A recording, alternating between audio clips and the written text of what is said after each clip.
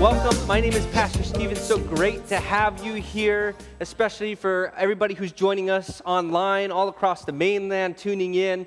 And for those of you who are with us this morning, I'm so stoked you're here. What a great time to have you. We're currently in a series called Rooted. And we're talking about how important culture and where you come from, your roots, your spiritual heritage, all that plays into your spiritual life and your walk with God. And so we're going to be taking a look at this whole month. We're taking a look at different aspects of being rooted. And today is a special day. High five to moms. Everybody give mom a high five that's close to you. All right. Today is Mother's Day. We're going to be celebrating that. And so we're going to be weaving this Rooted series into Mother's Day and appreciating moms. Because if we take a look at our roots and our history, if we took a look at that family tree, moms are such an important part of where we come from, right? Often overlooked and unappreciated. Moms carry just such a huge influence and pull in the history of the world, especially in the Bible. We're going to be taking a look at that. But before we do, let's have a little fun. How many of you guys watch the Dave Letterman show?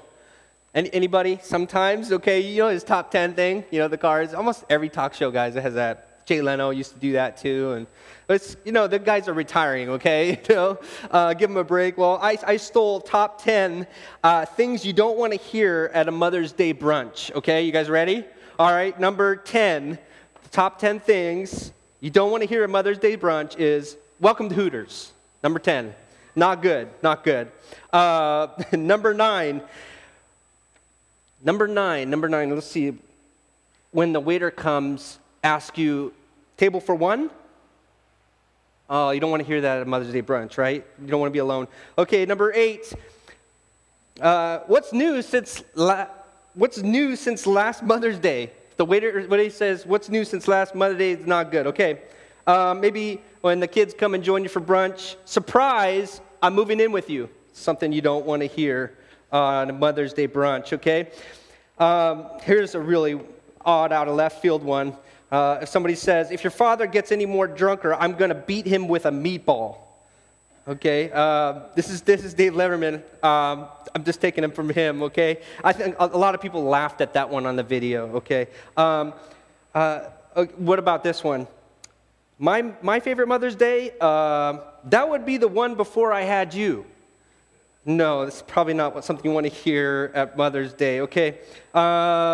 Maybe if somebody says, the waiter has agreed to witness the signing of the will, you don't want to hear that at a Mother's Day brunch. Number three, I'll either pay for your brunch or your electrolysis treatments. Okay, that one didn't fly either on the video. How about this one? Mrs. Fussell, will you accept a collect call from Stephen? No collect calls. My mom wouldn't. Okay. Okay, this one, I didn't even know who this was, but number 1, meet your new stepdad, Robert Durst. You guys know who Robert Durst is? This is a guy who keeps on murdering his wives, you know, okay? Yeah, okay.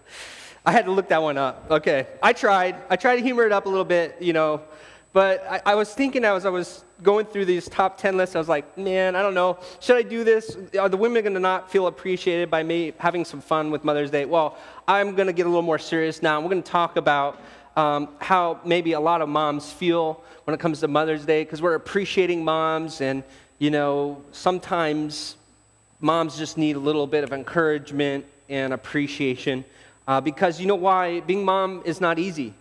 It's not. There's no time in clock, you know, no paid vacation, no sick days. You're always on. It's like that TV commercial where the guy pops his head in and the little baby's in the crib and he says, can I get a sick day? And no, it doesn't work that way with being a mom. And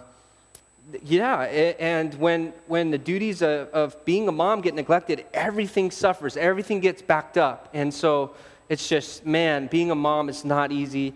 I had a whole year where I got to be a Mr. Mom. I got to stay at home while mom worked. And man, I got to tell you what, my appreciation for her and my respect for what she does just went out the roof, because I spent the full day with my kids for a whole year. every week, every month. And then there's also, there are days as moms, right, when nothing gets accomplished. And you feel like there's no sense of accomplishment because from day to day, you can't say, oh, I'm going to be a carpenter and I'm going to go build this house. And then it's finished and I can feel a sense of completion because now, wow, look at this house I built. But being a mom, you just day in, day out, and it feels like there's nothing being accomplished. But women, I got to tell you, what you do is so huge. Moms, they're lonely and they need space at the same time, you know, because sometimes it feels like you're alone in this, and at the same time when the man comes back home is like, man, I need some space. I'm stressed out. Really? So there's this kind of dichotomy, this balance here. And we get it, moms. We do. Moms, I get it when you don't really like playing Tea Party or pushing swings after 5 hours of hearing your kids scream. You know, we get it. It's not easy. And I just from talking to some moms, I get the sense that they miss feeling like a woman, not just a mom. You know, they want to go get dressed up. They want to go out and date and just look pretty and feel good and not have to worry about all the kids all the time. And, you know, I know from just a lot of things I read and talking to my wife, she lets me know that, you know, moms feel unappreciated. They feel unappreciated. I don't think we as a culture or as a church or husbands recognize how huge what moms do. It's so huge, and we don't let them know enough how much we appreciate that. So a lot of moms feel extremely unappreciated. And then here's another one. Moms feel like sometimes the day never ends. Ever. It's like, you know, my wife, she wakes up at 6 in the morning, she makes the girls breakfast, feeds them, they're all screening, putting them in timeout, and I'm getting to work, and man, then it's lunchtime, I come back in out of the office, and she's doing it more. She's like, they're screaming at each other, she's screaming at them, and then I go back in the office, and I come out, and it's still going, dinner time, and hopefully I get to pitch in every once in a while and like take them to timeout or take them outside for a second, but it's just going, and then it's like 12 at night, and there's a knock on the door, mommy. It just never ends. It feels like the day never ends, and I feel for my wife. I feel for you moms out there. And then sometimes I've just seen this before. I think moms, they get so overwhelmed with being the mom, and they get overwhelmed with the workload and don't feel appreciated, that eventually, if there's enough piled on, that moms often forget who they are. Like, who am I? What am I here to do? What is my purpose here? Sometimes discouragement, even depression sneaks in, and it's not easy being a mom. So I would just like to say, just on a serious note, that growing up, I always found a reason to nitpick on my mom and the way she raised me. I'd always be yelling and screaming at her. I'd always be dragging my feet when she'd ask me to do something. I was always being disciplined. And, you know, I really, really, really gave my mother a hard time, and many of those gray hairs on her head right now are because of me. And, you know, I would say terrible things to her that I didn't really mean. I'd tell her I hated her. I'd tell her, you know, she was, I didn't respect her, and I would just say terrible things. Even in my adulthood, I would process my mom and how she raised me, and I would have, you know, things to say that weren't necessarily kind. And, you know, today I would like to do something. I'd like to publicly ask my mom for forgiveness for the way that I treated her for all those years. And, you know, I know my mom's probably going to listen to this message, but Mom, I want you to forgive me. And I'm sorry for dishonoring you, because you did so much for me. And moms sometimes go whole lifetimes without getting hearing those words, Mom, I appreciate you. Mom, you did the best you could. Mom, I love you. Mom, you're the best. And that's what I want to say to my mom this morning. And if you haven't gotten a chance, maybe you have beef with your mom or there's something wrong, I want to encourage you, if there's anything that you do from the end of this message is that you go to mom, call her up, see her in person, take her to lunch, just tell her how much you love her. I don't care what she did, how bad she raised you, she's your mom, okay? And just love on her, all right? And moms are increasingly being underappreciated. Culture is kind of, in a sense, sort of more and more, I see this on the news and the way that TV shows are pushing things, but our society is really diminishing the role of mom and saying, oh, well, stay-at-home moms, oh, that's a lesser than if you have a career and things like that. And so we kind of diminish the role of mom. We take kids, and I know there are circumstances where we don't have any other choices, but we just throw them in daycare, and moms have less of a role in raising children. And I think that it's a sad thing where a society diminishes the role of the mom, because I think great people who change history, people of destiny, come from the rooted mothers who raised them well. And we're going to talk about that. But before we do, I'm going to bring it real, and we're going to ask God to join us this morning. If you can bow your heads, close your eyes, we're going to pray.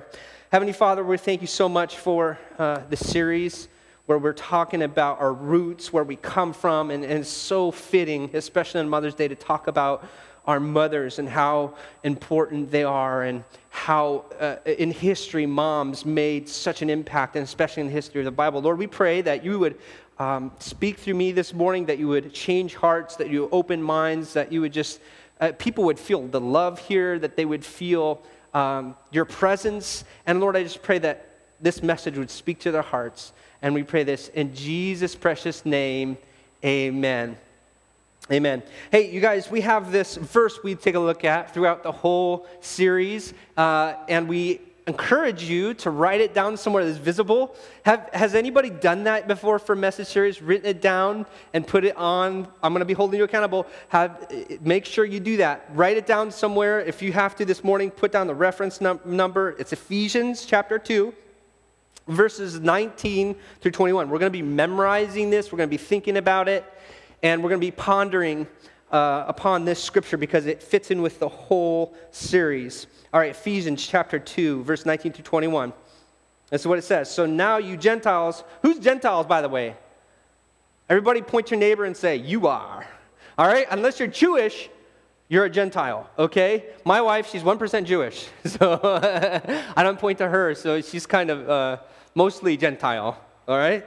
So now you Gentiles are no longer strangers and foreigners. Why is it saying that? Why is it saying that? Because, in the culture in Israel, if you were not Jewish, you were excluded. You were not a promised people. You were not the chosen race, or you were not included. And everybody who was not Jewish was an outsider, and we don't accept people who are non-Jewish. But this verse right here, Paul is saying, you Gentiles are no longer strangers or foreigners. You are what? Citizens, along with God's holy people. You are what? Members of what? Say it out loud. Members of God's family. You're in his family tree. So together, we are his house, built on the foundation of the apostles and the prophets.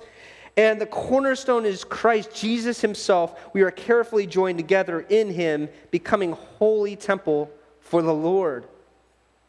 So he's saying, together we're his house. You all here together, we're his house. And we're built on the foundation of the apostles and the prophets. And I'll say to you this morning, it's not just the apostles and the prophets and the big spiritual gurus of days of old. Guess what makes up that foundation? Godly mothers. Godly mothers. And we're going to be taking a look in Scripture at a number of godly mothers because we are rooted through mothers of destiny. We're rooted through mothers of destiny. And mothers rooted in destiny Protect our children by any means necessary. Write that down. That's an important thing about these women in the Bible. We take a look at these mothers, and there's some common factors that we learn from them all. The first one is that they protect their children by any means necessary. Any means necessary. Think about it. Just play with it, this thought in your mind for a minute. Go back to your great grandma, okay? And imagine with me what she went through to protect her little boy or her little girl in order for you to be there today, to be here right now. Think of how many times she caught that little boy. That was your great-great-great-great-great-great-great-great-great-grandfather. I don't even know if I did the amount of greats right on that. But just imagine how many times she protected him, nursed him back to health when he was sick, caught him when he was about to fall down.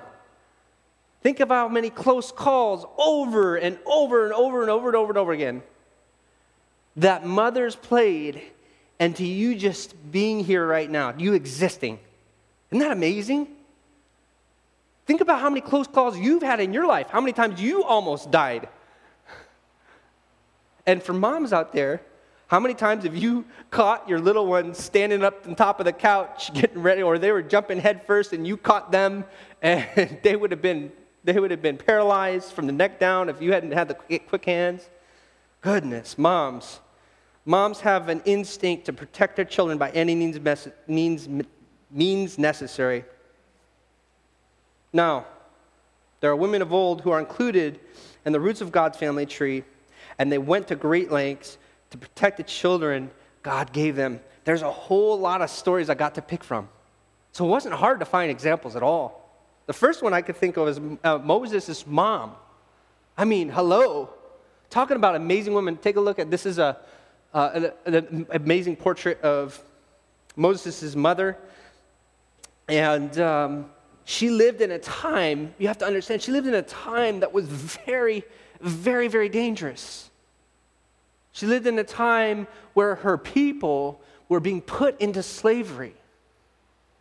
She lived in a time where her children were in danger of death because they were a threat. And let's take a look at the text here. In Exodus chapter 1, verse 8 through 10 and verse 22, it says this about Moses, his mother, and the people of Israel. Eventually, a new king came to power in Egypt who knew nothing about Joseph or what he had done. He said to his people, "Look, the people of Israel now outnumber us and are stronger than we are. We must make a plan to keep them from growing even more. If we don't, and if war breaks out, they will join the enemies and fight against us, and they will escape from the country." Then Pharaoh gave this order to all his people: "Throw every newborn Hebrew boy into the Nile River. But you may let the girls live." Can you imagine being a mom at that time? Being maybe a pregnant mother? And then sure enough, you give birth and it's a baby boy? And the government you're under has put out a hit list on your baby boy? Can you imagine the fear? Can you imagine the stress? How overwhelming that must have been? Not only that, but you're being put into slavery? I can't imagine. And this is a time in the history where the love of many grew cold. It's not the only time in history that's happened, nor will it not happen in the future, because unfortunately history repeats itself until we learn from it. But this was a time in history where the hearts of many grew cold, and the value of human life, the value of innocent babies was diminished. You know how that works, right? If you look in history, you can see how this happens, especially if you just take a look at the life, the history of the people of Israel. I mean, you go back to Nazi Germany, and the way that they would diminish the value of human life with Jewish people in order to just be able to be at peace or balance with themselves while they're throwing bodies into ovens, throwing people into gas chambers. Well, in order to do that, psychologically, you have to short circuit the mind into not looking at that baby as a human being, but looking at that baby or that person that you hate as an animal. And that's the key for great atrocities. You have to look at that as not a human being. That person has to be looked at as an animal. And that's why I find it so dangerous and disturbing when I go on Facebook, especially in the Baltimore riots and all that, and people are typing on their animals.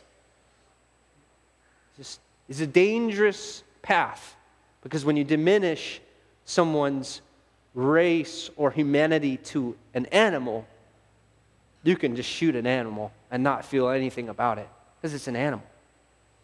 If you look at terrorists who are ravaged with hate and you call them animals, you're doing the same thing to them that they're doing to you.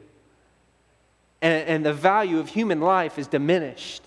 And it was diminished in this time in history in Israel for infants. It's not the only time it's been diminished. In fact, today in our culture, the value of human life and innocent babies is diminished, or we can kill over millions of babies every year in America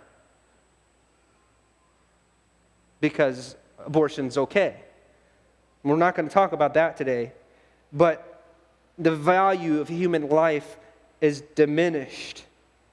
But mothers rooted in destiny do everything in their power to protect their babies. They value life. They value life. Exodus chapter 2, verse 1 through 10, this is what happened with Moses' mom. At that time, a man and a woman from the tribe of Levi got married.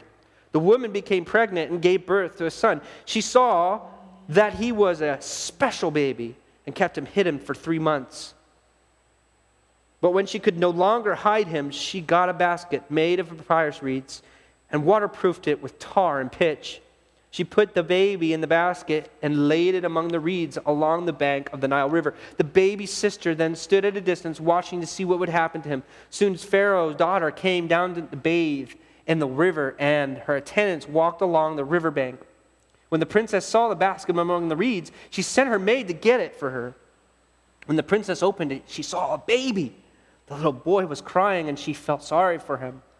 "This must be one of the Hebrew children," she said. Then the baby's sister approached the princess. "Should I go and find one of the Hebrew women to nurse the baby for you?" she asked. "Yes, do," the princess replied. So the girl went and called the baby's mother. "Take this baby and nurse him for me." The princess told the baby's mother, "I will pay you for your help."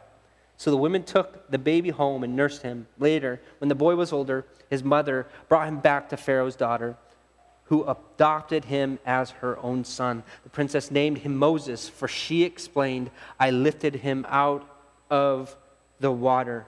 The first thing I notice about this scripture, this story, is that Moses' mother valued human life, no matter how little, no matter how much that person could defend theirself.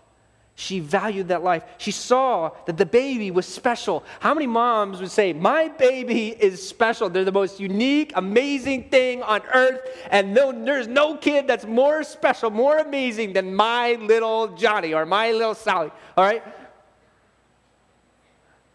That's what I think about my kids. I think they're the best. I mean, come on. I mean, what mom doesn't feel that connection with the life that comes from within her? And she gives birth to it. So she felt he was special. And he was. This is Moses, a man of destiny. But he's rooted in his mother who's taken care of him.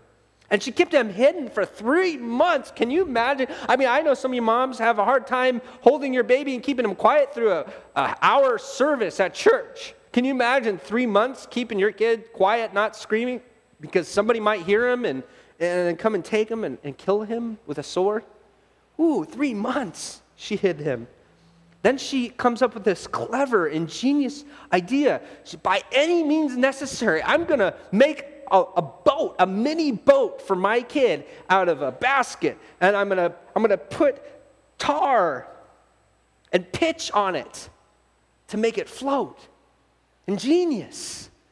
Moms can make miracles out of nothing, especially when you're poor, you don't have food to eat. Man, for Thanksgiving, Mama can make a miracle for Thanksgiving out of nothing. She makes this basket and floats her down the river in hopes that someone have pity on the baby. Had a little sister. She was clever. She just wasn't just randomly letting it go and saying, oh, she was being intentional, trying to do anything she could to make sure her baby was safe. And you know what? Not all the hearts of people in Egypt were cold, because the princess saw this little baby boy and she felt pity. She saw him as a human being, and she even recognized this is a Hebrew boy. This is the ones they're trying to kill. And she took it upon herself. Motherly instincts may be kicking in, and she took it under herself. And some people here in Hawaii get hana'd. We have programs that we can take people in who don't have a home. And this is what she did. She felt pity. She took Moses in. And it's so cool that when you take a look at this princess, she goes back and finds the very mom somehow, because the sister, right? The sister, hey, you need somebody to help nurse that baby? I know somebody, right? It's the mom. Isn't that cool? And so, in fact, the princess is like, I'll even pay you to do that. I got a joke. Okay, hopefully, I butcher jokes, okay? Just so, if you saw by the top 10 list, I was just dying on that one, right? Okay, but I thought I'd come up with some fun. Let's have a little fun. It's Mother's Day, right? Let's have good vibes here, right? So, and this relates to Mom's Day. I will eventually land there. There was an old lady, and she was poor, and she just was, loved God, on fire, always carrying a big Bible with her. She's very loving, and she had this atheist neighbor, okay? Atheist, hates God, he just drove him crazy to live next to an old lady who loved God, and all she did is talked about God, and it would just enrage him. He hated God, okay? And it especially despised people who follow God. And so he would try to have debates with this poor old lady, and over again, he would harass her about why she believes in God, and one day he decided to go really low, and he's like, how can you serve a God that doesn't even provide for you enough groceries to eat? Because she's poor, right? She got the cheap canned foods and very little of them coming back and forth from the store, and he sees that. How can you follow a God that doesn't even provide for you? He's like, I'm going to prove to you that God doesn't exist. I'm going to prove to you by the fact that I will pay for your groceries, not God. I will pay for groceries. And I will provide for you, and God doesn't. Therefore, God doesn't exist. If God loves you, and I'm the one providing for you, he doesn't exist. So he goes and buys her a huge thing of groceries, steaks, lobster, all kinds of just goods, and he brought it, puts it down on her porch and says, see, I told you God doesn't exist. He's not real. And he's just going off. And she starts praising God. Oh, Lord, praise you, Jesus. Oh, thank you, Lord. Oh, God is so good. What in the heck is she praising God for? I just proved to you that God doesn't exist. And she's like, Lord, thank you so much. Thank you for providing for me groceries, and you even made the devil pay the bill. Okay, well, okay, long story short of that joke is that Moses' mother is she is in a land that she's put in slavery, and the people of Egypt are evil. I mean, it's like the devil. Like, if you want to call anything the devil, oh, that rock band, the devil, or foosball's the devil. Okay, well, that nation was the devil, all right? If any place was, but you know what? The princess is paying the mom to be a mama. God is making the devil pay the bill. Isn't that cool? I love it. So moms, I tied it all in. I wove it in. Good, thank you. Okay. The punchline was good, right? Okay. All right. Okay. Oh, I was really nervous about that punchline. Now, so you made devil pay the bill. And you know what? There's tons of stories. I didn't have time for all of them, but there was 2 prostitutes in King Solomon's kingdom who each had a child, and unfortunately during the night one of the prostitutes rolled over on their baby and it died. It's very sad. And so she pulled a fast one. She takes her dead baby, puts it with the other one, takes the live baby, and goes to bed. And the other prostitute wakes up in the morning and she looks to nurse her baby, and the baby's dead. And she looks at him in the sun and realizes, this is not my baby. So they're fighting over the baby, the one that's left living. And man, you get into a mama's instinct of like, you taking my, no, you're not going to take my baby. So they went to King Solomon, who was a righteous judge, and he was really wise. And so they went before him and said, this is my baby. No, this is my baby. This is my baby. And so he's like, oh, so you're saying this is your baby? And you're like, yeah. Or you're just saying it's yours. Oh, okay. And he's like, right, bring me my sword. What? Bring me my sword. And he says, here's how I'm going to settle this. I'm going to cut this baby in half and each give you a half. You know what the real mother did? No, don't do that. No, don't cut him. Give it to the other woman. Give it to her. You know what the woman that wasn't the mom said? Cut him in half. You know what Solomon said? I know whose mom that is. The mother who wanted to keep that baby alive. Who would do anything, even if it meant giving it to another person, to keep that baby alive. Moms would do anything, by any means necessary, protect your little ones. And you know what? Moms, you may be feeling like, wow, like, how can I protect them?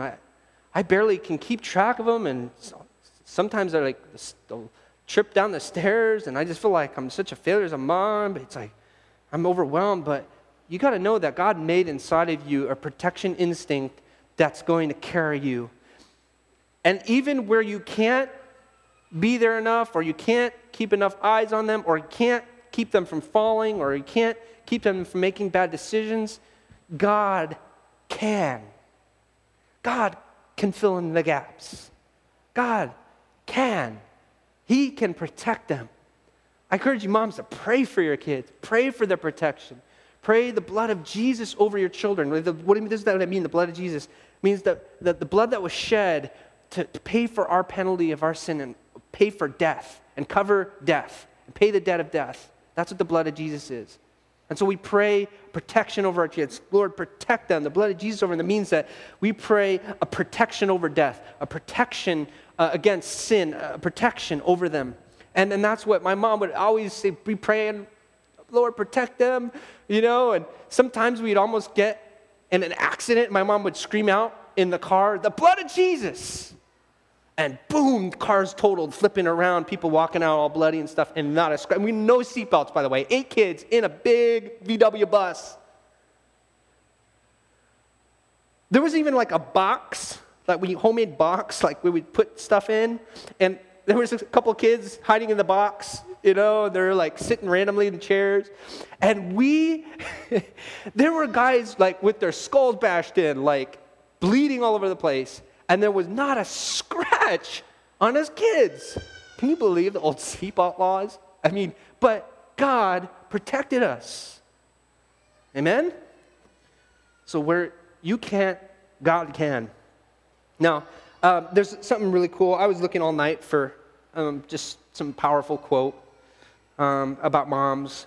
And I think this one it ties in pretty good. And you can write this one down. This is a pretty good one. It's from Billy Graham. He said, only God himself fully appreciates the influence of a Christian mother in the molding of character in her children. Only God himself fully appreciates the influence of a Christian mother in the molding of a character of her children. It's so important, moms. You play such a huge role in the destiny of your children, and what you do has a deep impact. As mothers rooted in destiny, they protect their children by any means necessary, and secondly, they give their children to the Lord. What? Pastor Stephen, you're saying give my children to the Lord? Yeah. I'm here to tell you this morning that they don't belong to you anyway. They're already His. You are just stewards or managers of your children. They're God's. They belong to Him. And by giving your children to the Lord, you set them up to become history makers. And that's why we do child dedications at the wake. And we don't do baptisms because they don't really have the free will choice to say, hey, I want to follow God. But we as parents, we dedicate them to the Lord. We say, Lord, they belong to you. We're going to do everything in our power to raise them in you, to raise them to follow you. And so that's why we have baby dedications coming up here either this weekend or next weekend.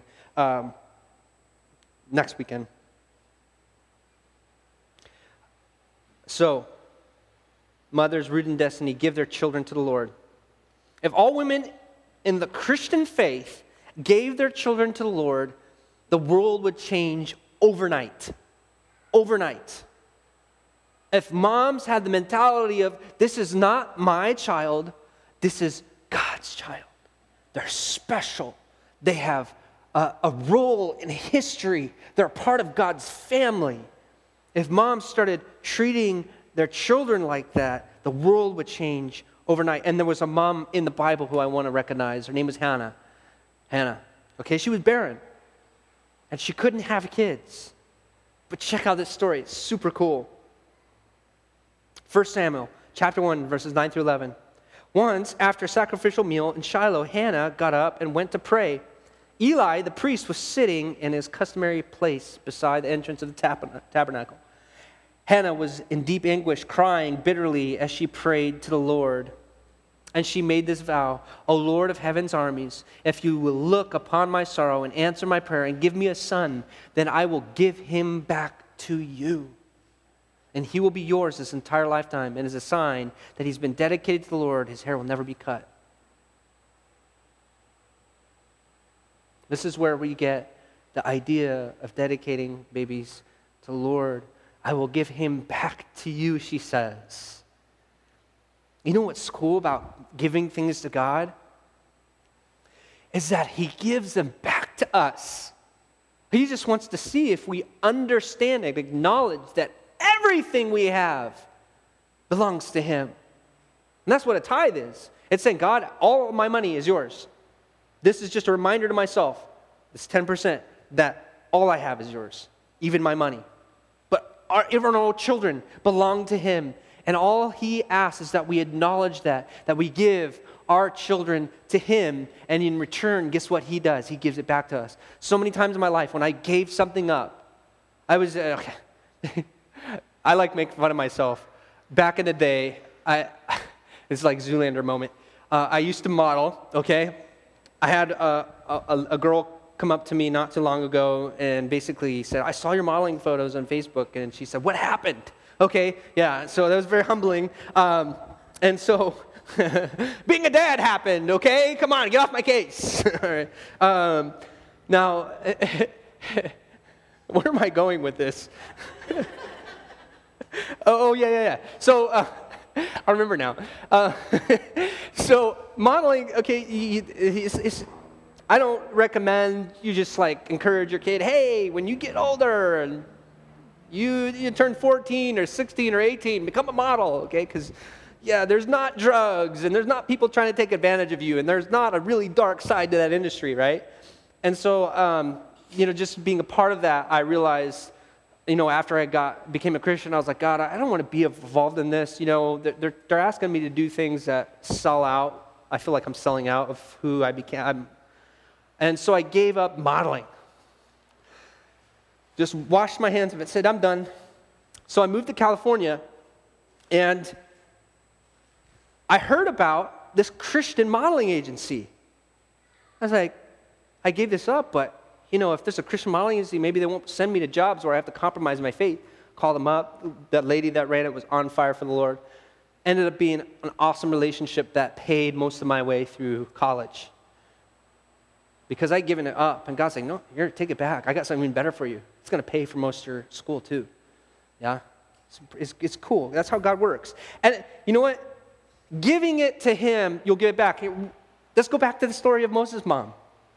She's just willing to give him to the Lord. God, he belongs to you. I know it's my job to protect him. I'm going to give him to you. Protect him. Take care of him. He's yours. He's special. He's significant. He's yours.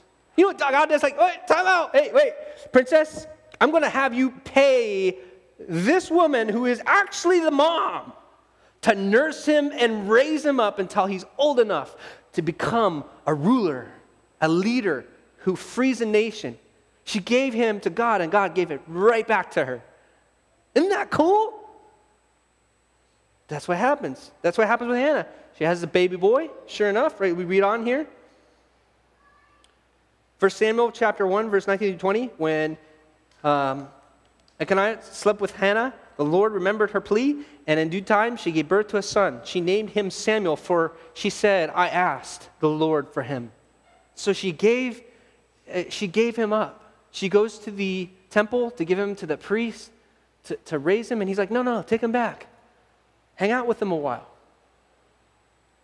And then when he was old enough, then he became a great leader in the nation of Israel. It's so important for us to give our children to the Lord. Because when we do that, they'll have significance. They'll be history makers. God will use them in a huge way, and they don't have to be a pastor. They don't have to be a priest. But when you give them to the Lord, there's an even more special destiny written in the book for them, the book of their life. And we take a look at Samuel. Samuel was weaned at the age of 4. Whoa!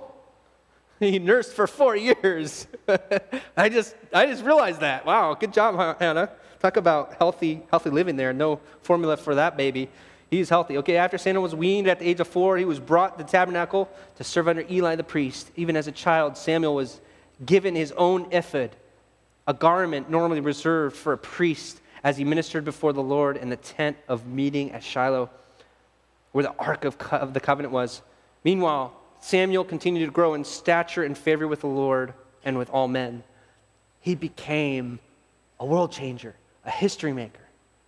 And he was even as a child given a place of great responsibility, of great influence.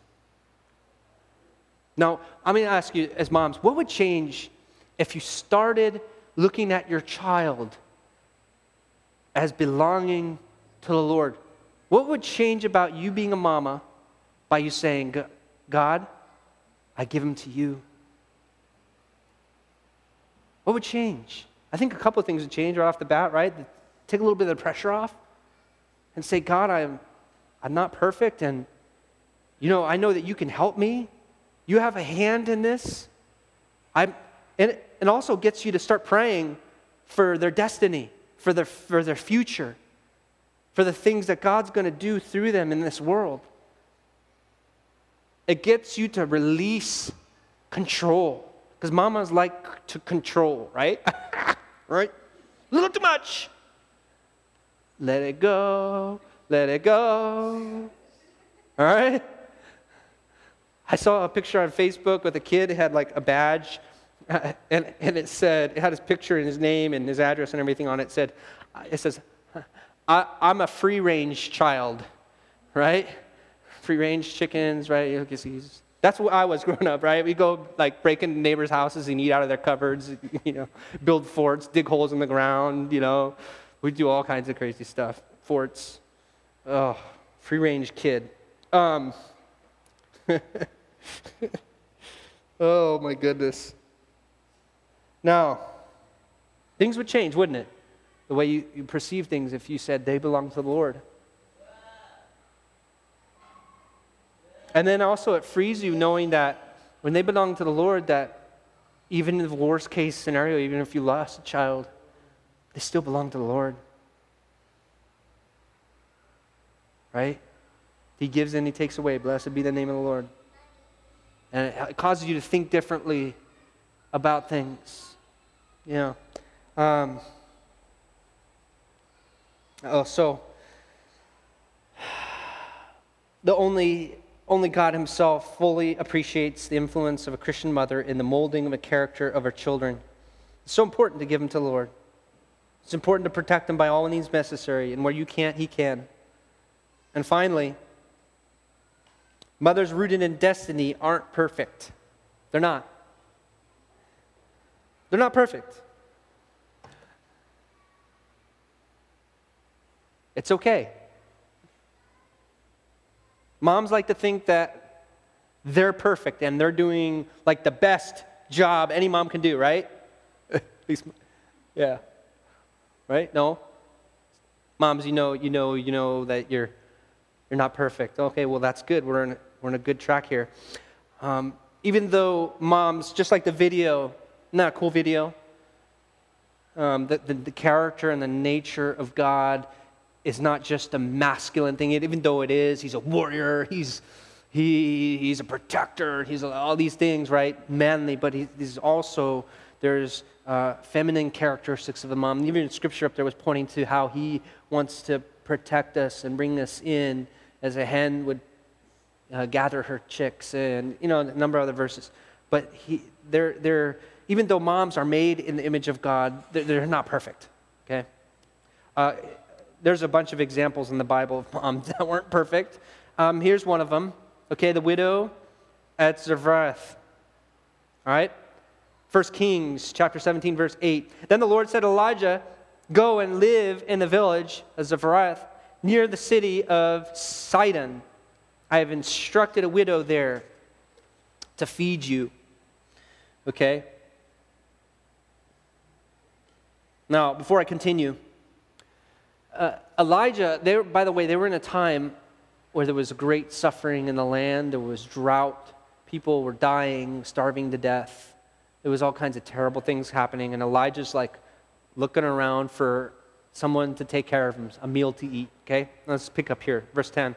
So he went to Zarephath and arrived at the gates of the village, and he saw the widow gathering sticks and asked her, would you please bring me a little water in a cup? And as she was going to get it, he called to her, bring me a bite of bread too.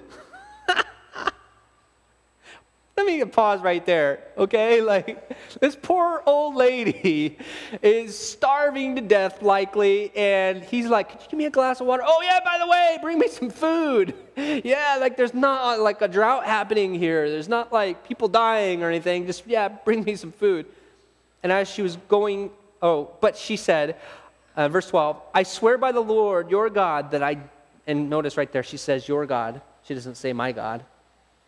Okay, so she's not a believer. She says, I swear by the Lord, your God, that I don't have a single piece of bread in the house. And I have only a handful of flour left in the jar and a little cooking oil in the bottom of the jug. I was just gathering a few sticks to cook this last meal. And then my son and I will die. But Elijah said to her, don't be afraid. Go ahead and just do what you've said, but make a little bread for me first. Elijah. Then use what's left to prepare a meal for yourself and your son. For this is what the Lord of God of Israel says. There will always be flour and olive oil left in your containers until the time when the Lord sends rain and the crops to grow again. Then she did as Elijah said, and she and Elijah and her family continued to eat for many days. There was always enough flour and olive oil left in the containers, just as the Lord had promised through Elijah.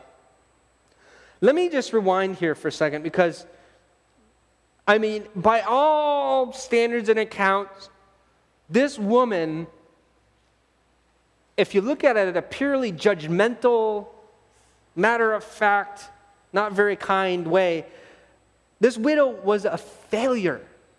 She's a failure. First of all, she doesn't know God, right? And she spiritually failed. And being a woman who says, I'm going to have God in my life because that helps me to be the best mom possible. Now, does that mean when you don't know God that you're a failure? It doesn't matter. If you do know God, you're still a failure, right? But you have God to help you through that imperfection to be a better person. God doesn't expect, even after you come to him, to be perfect. That's not his expectation. But she was spiritually not there with God. She wasn't being a good mom because her baby was starving. I mean, yeah, the land was in drought, but you got to do anything you can as a mom to make sure your kid doesn't die. And here she is. She's literally given up. We can even add in there depression and maybe hopelessness because she's saying, I'm going to eat this last meal and die. So she's previously quit. She has no more will to fight on. She's failing on many different levels as a mom.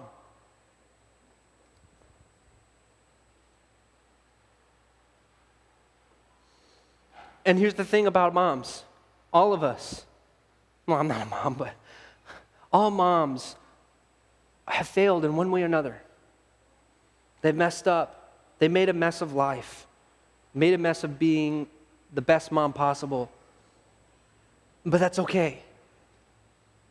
That's okay because God can work through that.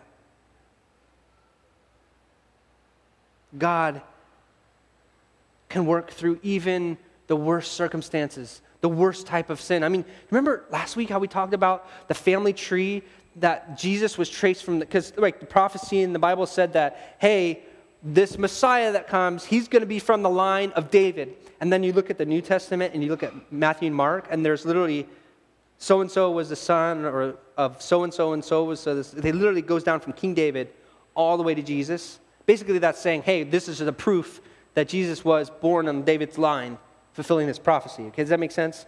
Okay, so you go down that list, and guess who's included in that list? Rahab, the prostitute. Jesus was a descendant of a prostitute.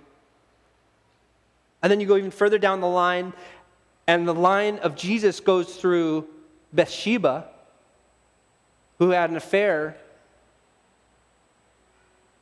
David just went and slept with her and went and killed her husband, and she went along with it, married him.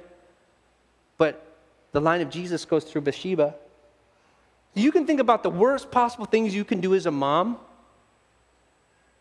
the worst possible failure, and God can redeem it. God can still bring the best out of you. He can still heal you from that. He can repair it.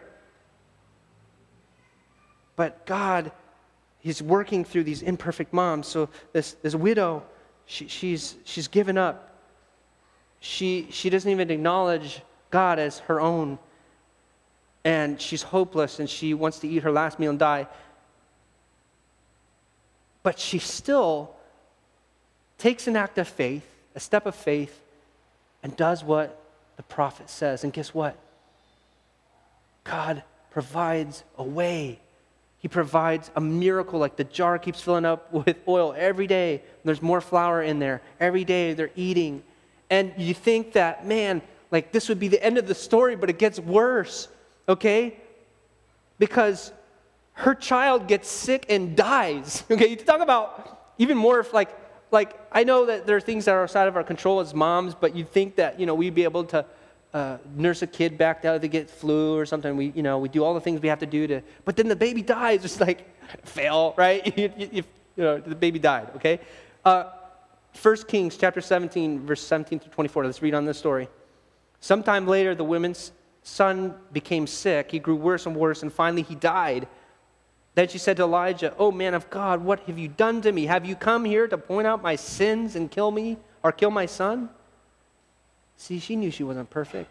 It's like, hey, why have you come here? Just to rub it in? We don't know if she was a widow because she was divorced or she had an affair or if her husband died. We don't know the circumstances. But she knew that she had sinned. But Elijah replied, "Give me your son." And he took the child's body from her arms, carried him up the stairs in the room where he was staying, and laid on the body in his bed. And Elijah cried out to the Lord, "O Lord my God, why have you brought tragedy to this widow who has opened her home to me, causing her son to die?" And he stretched himself over the child 3 times and cried out to the Lord, "O Lord my God, please let this child's life return to him." The Lord heard Elijah's prayer, and the life of the child returned, and he revived. Then Elijah brought him down from the upper room and gave him to his mother. "Look," he said, "your son is alive." Then a woman told Elijah, Now I know for sure that you are a man of God, and that your Lord?" What did she say? "The Lord truly speaks through you." You see the change that happened there? Your God to the Lord. He is the Lord. She is recognizing God. Even in her imperfection, God works. When she can't, He can. Right? She admits, "I'm not perfect." But it's okay because God's enough. God provides. Let me ask you this morning, moms, as we're closing down here and the band's coming up, I want to ask you, has there been a point in being a mom where you kind of felt like that widow? Where you kind of felt like, "Man, I'm failing. I'm not good enough." And maybe it's not just a point in being a mom. Maybe if that point is right now, to where you're feeling like, "I'm dealing with depression. I'm dealing with discouragement. I'm underappreciated. I'm losing my identity. I don't even know who I am in all this. I don't know which end is up because I'm constantly giving, pouring. And it feels like no matter what I do, it's not good enough. The day never ends." Maybe some moms in here might be feeling like they failed. But I want to tell you this morning that when you can't, God can. God can. He can help you be that protecting mom. He can help you to live a life in the way you raise your child, to be able to give your child to God, even though you want to hold on and control things. And when you feel like a failure, God can carry you through the storm. But there's got to be a point where you as moms got to cry out to God and say, "Not your God, Pastor Stephen, but my God. I can't. God, you can. I need you. I need you in my life. I need you to help me to be the best mom I could be because, man, I'm going to mess up. I'm going to fail, and I'm going to really need you, God, to raise these children right because they're precious. They're special. They belong to you." But you got to call God on it. You got to invite Him in on it. And well, that's what we're going to do this morning. We're going to pray and give you a chance, moms. Just, it might even be that for you. Maybe you've already, as a mom, you've already given your life to God. You've invited Him in the process, but it just feels like you're not getting appreciation. You're not getting. Maybe you just need to be rejuvenated, refilled this morning. So we're going to pray for you on all of those aspects, moms, because you are special. You're so full of worth and value, higher than you can ever imagine. Just like Billy Graham said, only God Himself fully appreciates the influence of a Christian mother in the molding the character of her children. Only God can fathom the difference that you moms make. And so I'm going to pray for you. If we all bow our heads, close our eyes. Heavenly Father, we just thank you so much for this morning where we're learning about our roots and how our moms play a role in the destiny and the history of the world and the way they raise their young ones. And Lord, we have moms in here this morning who maybe haven't taken that step in the process where it becomes your God to my God. And if that's you this morning, we're going to say a prayer in just a second. But before that, I'm going to pray for you ladies in this morning who are feeling like, man, I just feel like discouraged maybe, or I maybe feel like I failed, or maybe maybe you're in here this morning and say, man, I just need to, like, God to zap me with the Energizer Bunny so I can do what I need to do. Or maybe you feel like, you just want to feel the love of God and the appreciation He has for you, and you're like, man, I need that filled in my heart. No matter where you're at, ladies, if you just want a touch from God this morning, moms, I'm going to do that for you in a second here. But before we do, with our heads bowed and our eyes closed, moms, if that's you, if you're somewhere in that spectrum, if I just need a touch from God this morning, I just want to feel the love, or I feel like I failed maybe, or I just need God's help, or I need to give my kids to the Lord. It doesn't matter. Would you be courageous without anybody looking around? Heads bowed, eyes closed. Would you raise your hand so I can pray for you this morning? God bless you. Good. God bless you. God bless you. Well, Heavenly Father, we thank you so much for moms. I know there's some moms who probably just need their cup filled this morning with your love, with your peace. Father, help them to release this idea of like, I failed, or I'm discouraged, I've given up. Lord, help them to release that and say, God, I can't, you can.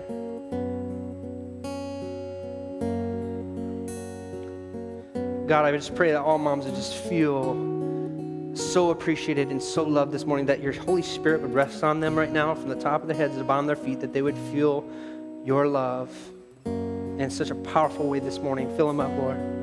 Continue to pray if you're a mom, or not even a mom, and say anybody in here who just feels like, man, I haven't invited God into the process of my life.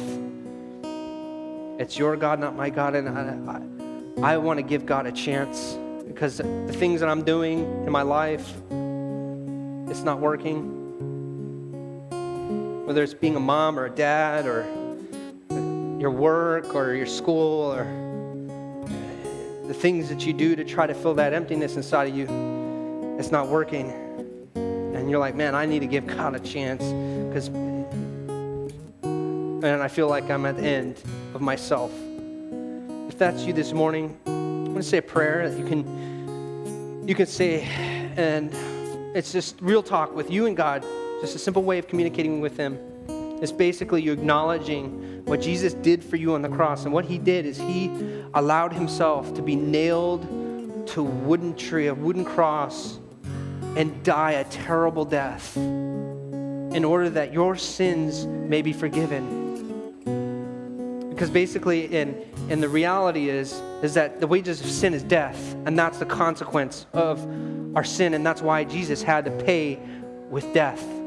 He had to pay with His blood, and He shed it for you, so that you don't have to have a physical, spiritual death that sin comes to collect on. He died for you. And if you want to receive it, it's a gift. It's not something you have to earn or be good enough or be perfect. If you want to accept that free gift, all you got to do is say, yes, Jesus. I'm going to show you how to say, yes, Jesus. It's a real simple conversation you have with Him. And if everybody could just repeat this prayer out loud together with me so nobody feels singled out. You say these words if you want to give your heart to Him. If you want to make Him your God, you say, Jesus, I know I'm a sinner. Forgive me of my sin. I believe that you died on the cross for me, and that you rose from the dead, and you conquered death so that I could be free. Jesus, I believe you're Lord, and I want you to be the Lord of my life. Come in my heart. Wash me clean. Make me a new person. In Jesus' name, amen. Now, if you said that prayer and you meant it, without anybody looking around, eyes closed, heads bowed, would you be courageous this morning as well? Would you raise your hand so I can pray for you this morning? God bless you. Good. Good. Anybody else? God bless you. Heavenly Father, we thank you so much for the life change that's happening this morning. We thank you for moms. We thank you for the amazing protectors they are. We thank you that they're so incredible. We don't have words to describe, and only you can. Father, only you can fully appreciate the lengths they go to take care of us and do what they do. Lord, help us to just love our moms this morning. And we thank you for all you're doing. In Jesus' name we pray. Amen.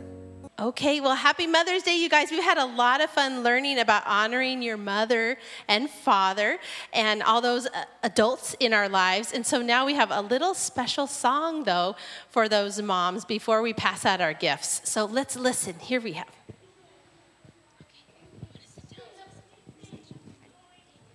You're my sunshine, my only sunshine. You make me happy when thunder gray. You'll never know, dear, how much I love you. Please don't take my sunshine away.